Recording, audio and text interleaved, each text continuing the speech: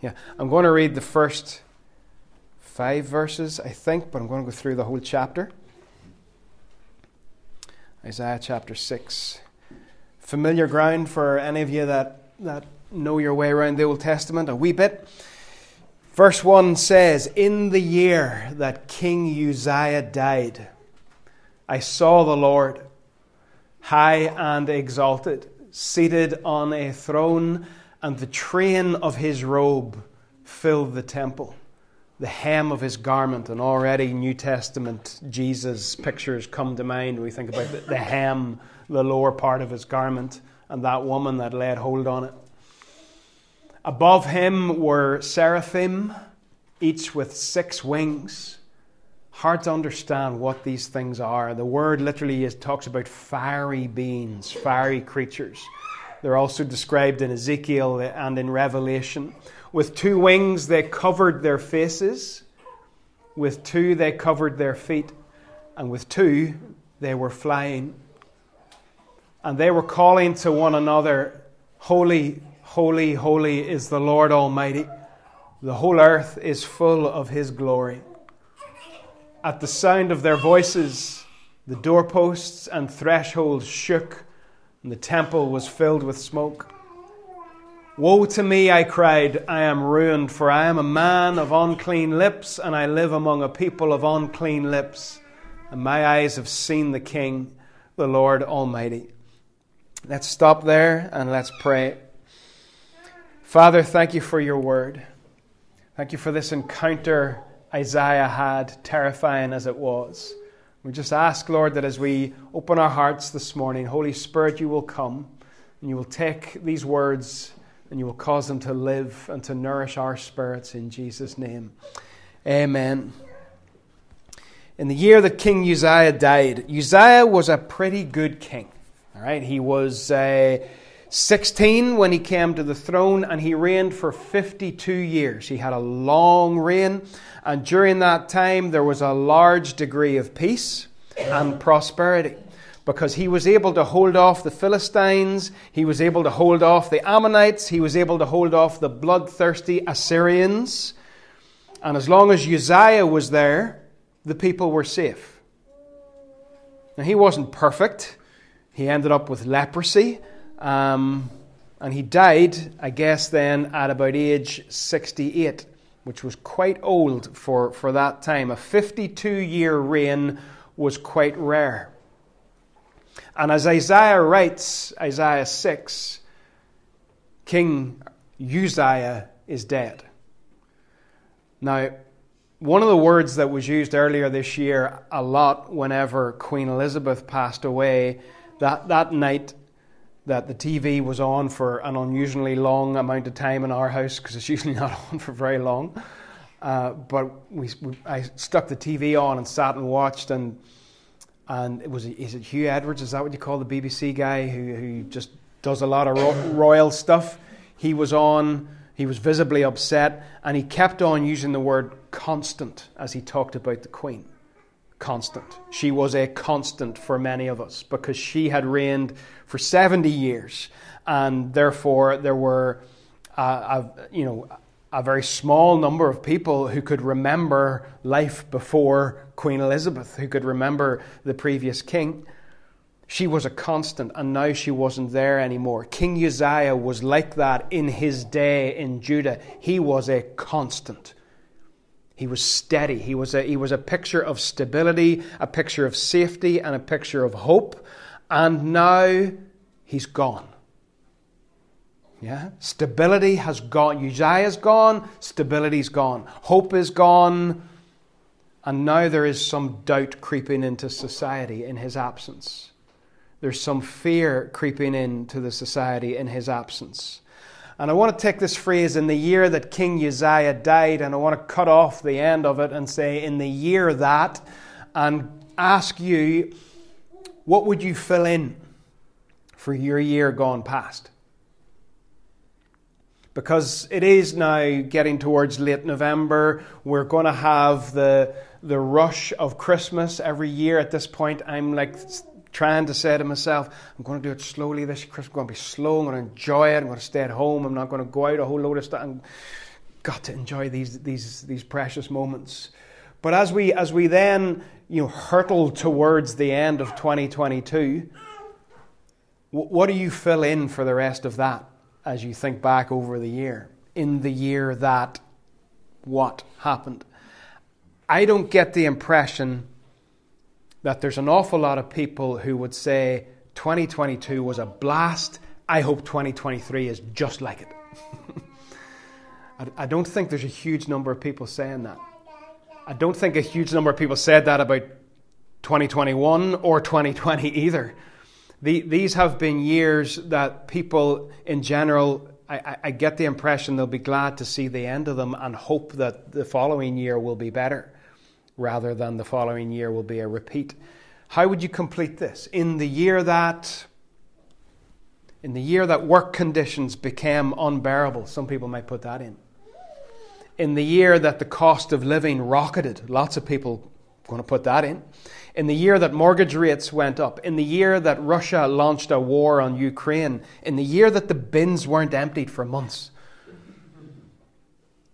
in the year that Queen Elizabeth died, in the year that I lost someone, in the year that disappointment seemed to tinge everything, in the year that everything I planned seemed to fall apart in front of my eyes, in the year that there was no pay rise to cope with 10% inflation, in the year that there was no beer at the World Cup, in the year that anxiety was rampant in society more than ever before, in the year that a relationship became strained to breaking point, what would you fill in?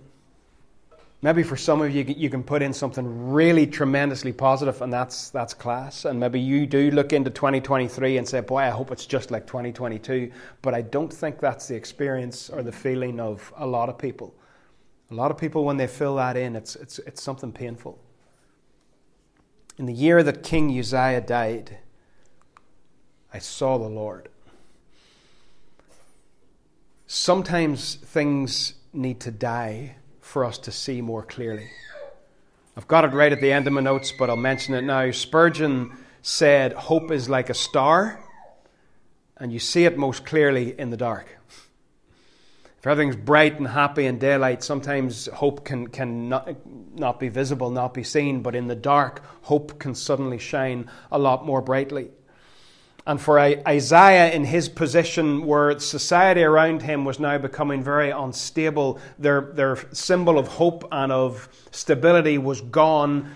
Isaiah needs to see who is really on the throne. King Uzziah is dead. I saw the Lord high and exalted, seated on a throne. Have you encountered God lately? Now, I don't know if you'll ever have an experience like Isaiah had. When we get a bit later in the chapter and you see the calling that was placed on his life, you might not want it. But Isaiah has this encounter with God. Have you encountered God lately? Have you seen him, so to speak? Have you seen him exalted and high? Because in the early chapters of Isaiah, humanity, men are exalting themselves. And what Isaiah needs to see is the Lord high and exalted. And I think even sometimes in our own lives and in the church, we can make God a wee bit small, a wee bit familiar, and we can sort of bring him down a wee bit. And we maybe need to once again see him high and exalted, glorious over everything. He is the constant in a shaky world that is becoming the very opposite of constant. I have never seen just such instability. When you're making sort of small decisions, such as, for example, you're maybe choosing a new mortgage product and a few years ago you could have chosen with confidence that things were going to stay a certain way for a certain length of time, whereas now your confidence doesn't extend beyond about 24 hours because everything changes at such speed. Everything seems shaky. And Isaiah and we need to see something that is unshakable. I saw the Lord high and exalted, seated on a throne. And where he sees them is in the temple. Now, we don't know if Isaiah himself was in the temple and while he was there he saw the Lord. Probably. Or whether he's somewhere else and in his vision he saw the Lord in the temple. But I'm going to suggest that Isaiah himself was in the temple because I want to make the point that Isaiah positioned himself in a place where he could encounter God. Isaiah positioned himself in a place where he could encounter God. He made himself available. The temple was seen as being the place where heaven and earth overlapped. In fact, in some Jewish thought, the temple was seen as an umbilical cord. You've seen one of those lately? An umbilical cord connecting heaven and earth, life flowing from heaven to earth through that. And Isaiah goes to that place where heaven and earth overlap in order to present himself, and he has this encounter with God. Do we do that? For us, it's not geographical. It's not physical. I think there are places, and you know, I would be in agreement with Pete Greig on this, and with lots of other sort of, I don't know what you would call them, mystics, prayer warriors of the past, that there are places that are just thin places where there has been so much prayer and so much worship and so much love poured out to God that when you're in them, you just feel closer to God. So there are places like that. But I think it's not so much us positioning ourselves geographically in a location. It is just us making time to be available for God, to say, God, here I am. Is there anything you want to say to me? Do you want to speak to me? It is battling against the constant rush of modern life to stop and to slow down and to detach and disconnect and to be available for God to speak to us. And whenever Isaiah did that, he got a glimpse of something that even the seraphim could not look at. They have these 6 wings, and with 2 of them, they're covering their faces. They're not even looking at this glory that Isaiah looks at, or that he sees a glimpse of. They're not even looking at him. They were calling to one another, holy, holy, holy is the Lord God Almighty. He saw a glimpse of the holiness of God, the glory of God. And my question is, does this happen to us? Should we expect this? Powerful encounters with God. Should we expect it? I was in Chester, which is a beautiful little city, small city in England, really old, about 4 years ago maybe, on a Forge weekend. And one of the guys that was teaching us that weekend was a guy called Wes White. And for you that know Eugene, Wes is another Eugene. Wes is a Bible teacher to the nth degree. And Wes is also just filled with the Holy Ghost. And I obviously was magnetically drawn towards Wes. And I was hanging out with Wes at one stage over the weekend. And I was sort of quite... upset's not the right word, but I'll use the word upset. I was talking to him and I was like, Wes, I don't feel like I've encountered God in ages.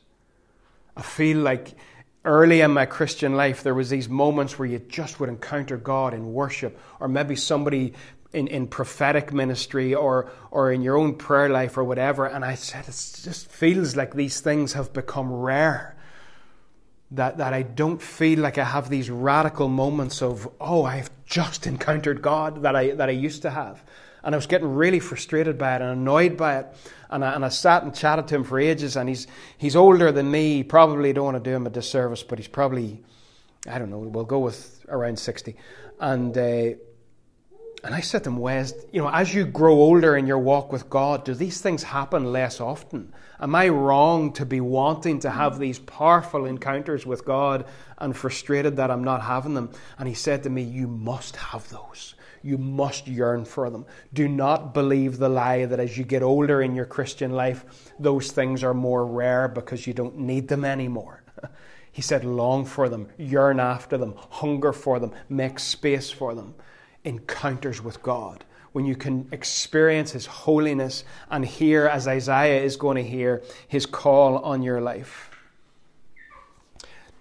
And after Isaiah sees the Lord in verses 1 to 4, he does not say, "Whoa," W-O-W.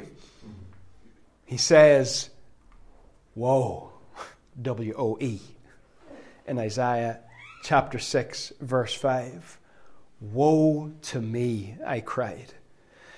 In the presence of God, Isaiah not only saw God, that's the first thing he saw, I saw the Lord, he also saw himself. And this is one of the reasons I wonder maybe we don't encounter God as much as we want to, because we don't really want our own hearts ripped open in the presence of God. We want to be a closed book. We want to keep some things to ourselves. We don't want to maybe address the things that he might put his finger on. As soon as Isaiah has encountered God, he suddenly sees his own heart. Woe to me. It's interesting as you read through the book of Isaiah as a whole. In chapter 5, there are 6 woes. Chapter 5 has a song of the vineyard, and then Isaiah pronounces on God's behalf 6 woes against Israel. I'll point them out. In verse 8, "Woe to you who add house to house and field to field, till no space is left and you live alone in the land." He condemns those who buy up all the property.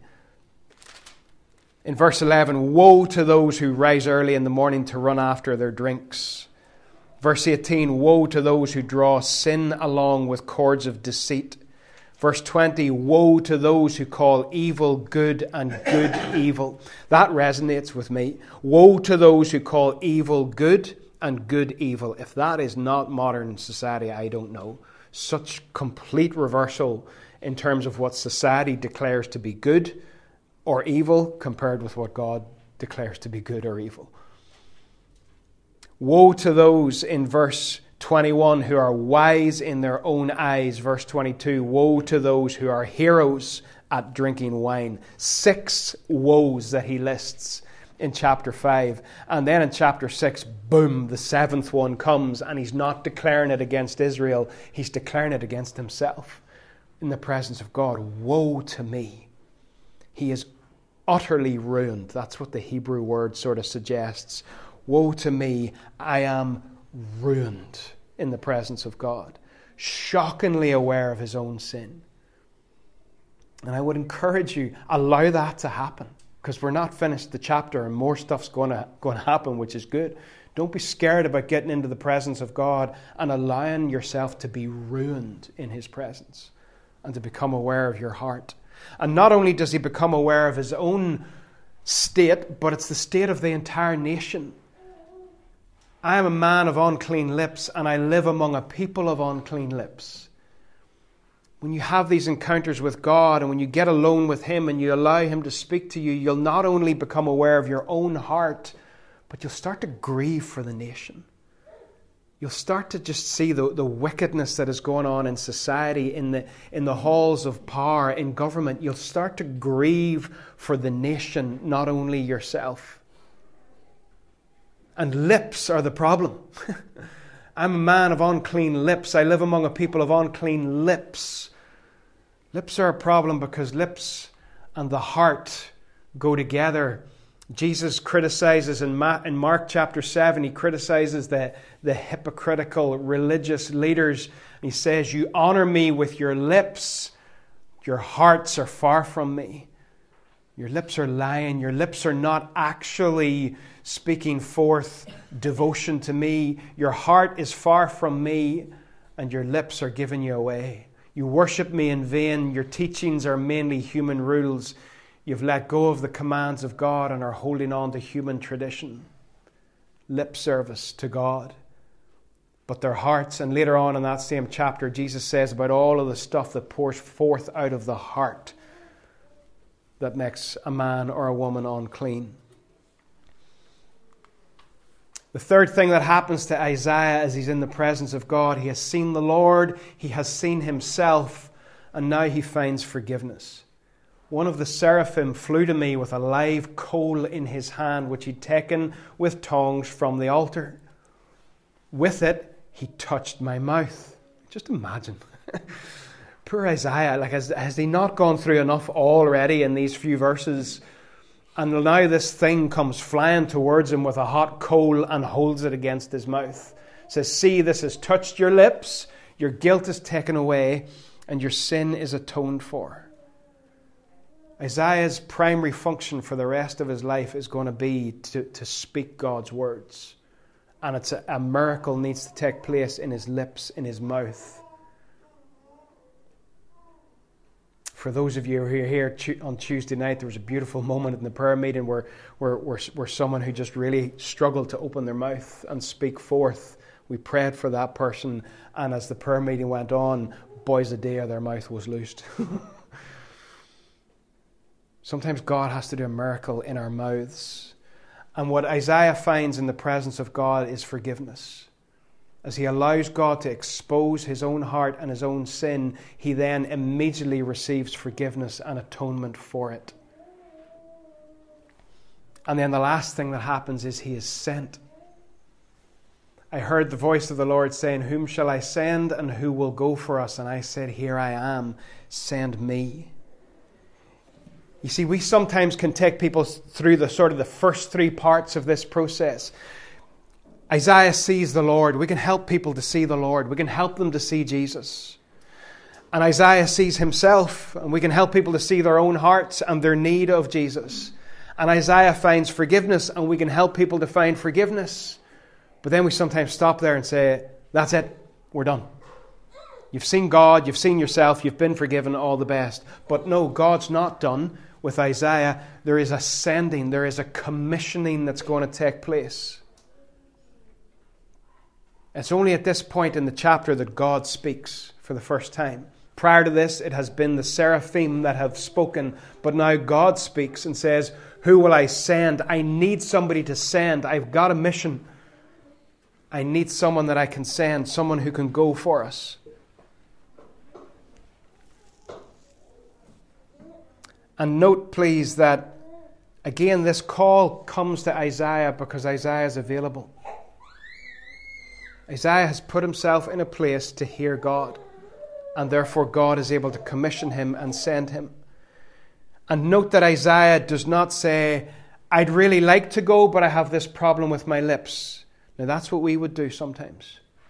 We would let past sin stop us from receiving the call of God.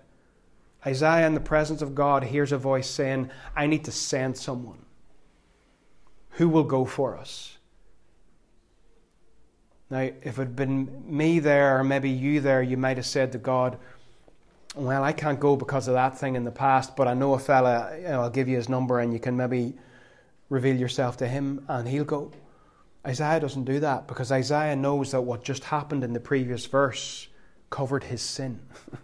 Dealt with his sin and atoned for his sin. So Isaiah is not going to let his previous sin with his lips hold him back from serving God. His sin is atoned for. And I would say to you and encourage you, if there's something in your past that you feel disqualifies you from serving God, that you feel a call of God coming, but then you convince yourself that you can't do it because of whatever, 6 months ago, 6 years ago, whatever, that's a lie. In verse 7, what we read is, your sin is atoned for.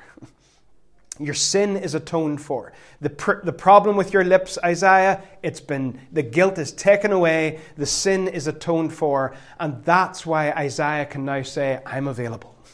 I can go, send me. I won't make an excuse to not respond to the call. And note another thing about this call that Isaiah receives. It's devastating. Wait till you hear this, okay? This is what God, after Isaiah says, here I am. He's all, the way you're enthusiastic if you've had these encounters with God, you're just clean lit, you're buzzing. It's the worship event, it's the prayer room, it's the prayer time, it's whatever, and you're just like, you're in the zone. And God says, who will go? And you're like, me. And God says, okay, here's the call. Go and tell this people. Here's the message you're going to preach, Isaiah. And Isaiah pulls out his wee notebook and starts writing things down. The message you're going to preach is this: be ever hearing but never understanding, ever seeing but never perceiving. In other words, Isaiah's going to have to go and tell this people, you hear, but you're never going to understand. You see all the time, but you never actually perceive. Now, this, we'll not go into it. I've mentioned it in previous weeks, particularly in the rebuilder stuff. This is idolatry language. People cannot hear and they cannot see because they have worshipped idols who cannot hear and cannot see. And the judgment is coming on them. Verse 10, Isaiah, here's your mission statement. Okay, right? Isaiah Ministries International. This is on the first page of the website. This is what they do. Make the heart of this people calloused. Make their heart hard. That's great. Make their ears dull and close their eyes. Otherwise they might see with their eyes, hear with their ears, understand with their hearts, and turn and be healed. Isaiah's ministry is to make people's hearts harder. It is to make their ears duller and unable to hear, and to cause their eyes to become closed. That's Isaiah's call. Do you want it? I don't. That's what God calls him to do. It's horrendous. It's devastating. It is not the call that is on the life of a New Testament preacher of the gospel or missionary. But this is the call that Isaiah receives. It is a really, really hard call. Isaiah, no one's going to listen to you. They're going to reject you. In fact, Isaiah is a tool of judgment. God has already, when you read the larger scope of the book, God has already made his judgment decision on this people, and Isaiah's preaching is going to pass the sentence. And when you read on after chapter 6, you have got a lot of judgment that comes before the good stuff at the end. This is not an encouraging start to ministry, and Isaiah's response is actually hilarious. I said, how long? Is this going to be like a 1 month series, God, that I'm going to do on your judgment on these people? It's going to harden their hearts. Is it 3 months, maybe a year? How long, O Lord, will I have to do this for? And yeah, sometimes faithfulness to your call looks like failure to those who are looking on. Paul says in 1 Corinthians chapter 4, verse 2, it is required that those who have been given a trust must prove faithful. And Isaiah was given a trust. He was given a message to proclaim. And it was not going to be what the world would call success. In fact, anybody looking on at Isaiah's ministry is going to say, Isaiah, you're a failure. Isaiah would not like the question that most church leaders get asked at some stage on a Sunday afternoon in total innocence. Many people were out this morning. That question just kills every New Testament church leader, pastor, preacher, whatever. Many people were at the meeting. Did you have many out? Say that to Isaiah and you're going to get a look that will cause you to just want to crawl. You'll not need to open the door to leave the room. You'll be able to fit under it. You'll feel so small. Isaiah's ministry was not about drawing a crowd. It was not about worldly success metrics of large numbers of people thinking he was awesome. For Isaiah, being faithful to the Lord's message was going to look like failure. But Paul says that faithfulness is more important than whatever the world deems to be success. How long, O Lord? How long am I going to have to proclaim this hard message? Well, the answer he gets is until the cities lie ruined and without inhabitant, until the houses are left deserted and the fields ruined and ravaged, until the Lord has sent everyone far away and the land is utterly forsaken, and though a tenth remains in the land, it will be laid waste. It's not going to be a 1 month series, Isaiah. It's not going to be 3 months. It's going to be the rest of your life. That's exile. And God is saying to Isaiah, from now until they go into exile, you're going to preach this message. And their hearts are going to get harder and harder and harder. And chapter after chapter of judgment comes.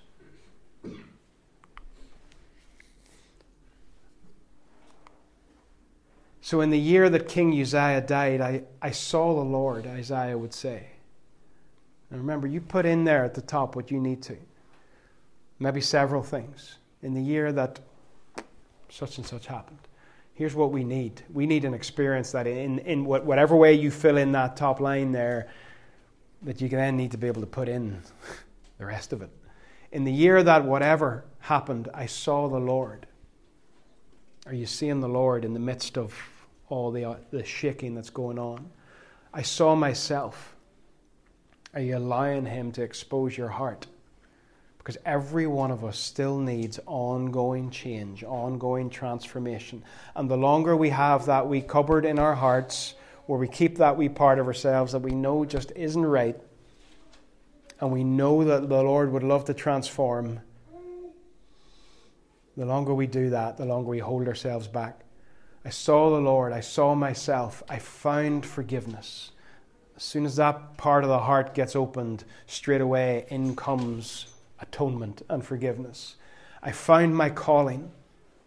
But there's one more thing at the very end of the chapter that Isaiah found. He found hope. In the year that King Uzziah died, Uzziah, this picture of hope and stability and security. In the year that King Uzziah died, I found hope. How do we see that? The very last verse of chapter 6 talks about trees being cut down. It's actually a really interesting study throughout Isaiah. There are trees everywhere. It's just, he's obsessed. There have been I downloaded a 300-page PhD last night that somebody had written about tree imagery in Isaiah. Okay. The terebinth and oak, as the terebinth and oak leave stumps when they are cut down, so the holy seed will be the stump in the land. Whenever God is speaking through Isaiah about the judgment that's going to come, he talks to Isaiah about trees being cut down. He talks about men who think they're great trees being cut down for firewood. And as God gives this message to Isaiah that there's going to be a whole lot of trees cut down in the land, he also gives this very last phrase that brings hope. The holy seed. The holy seed.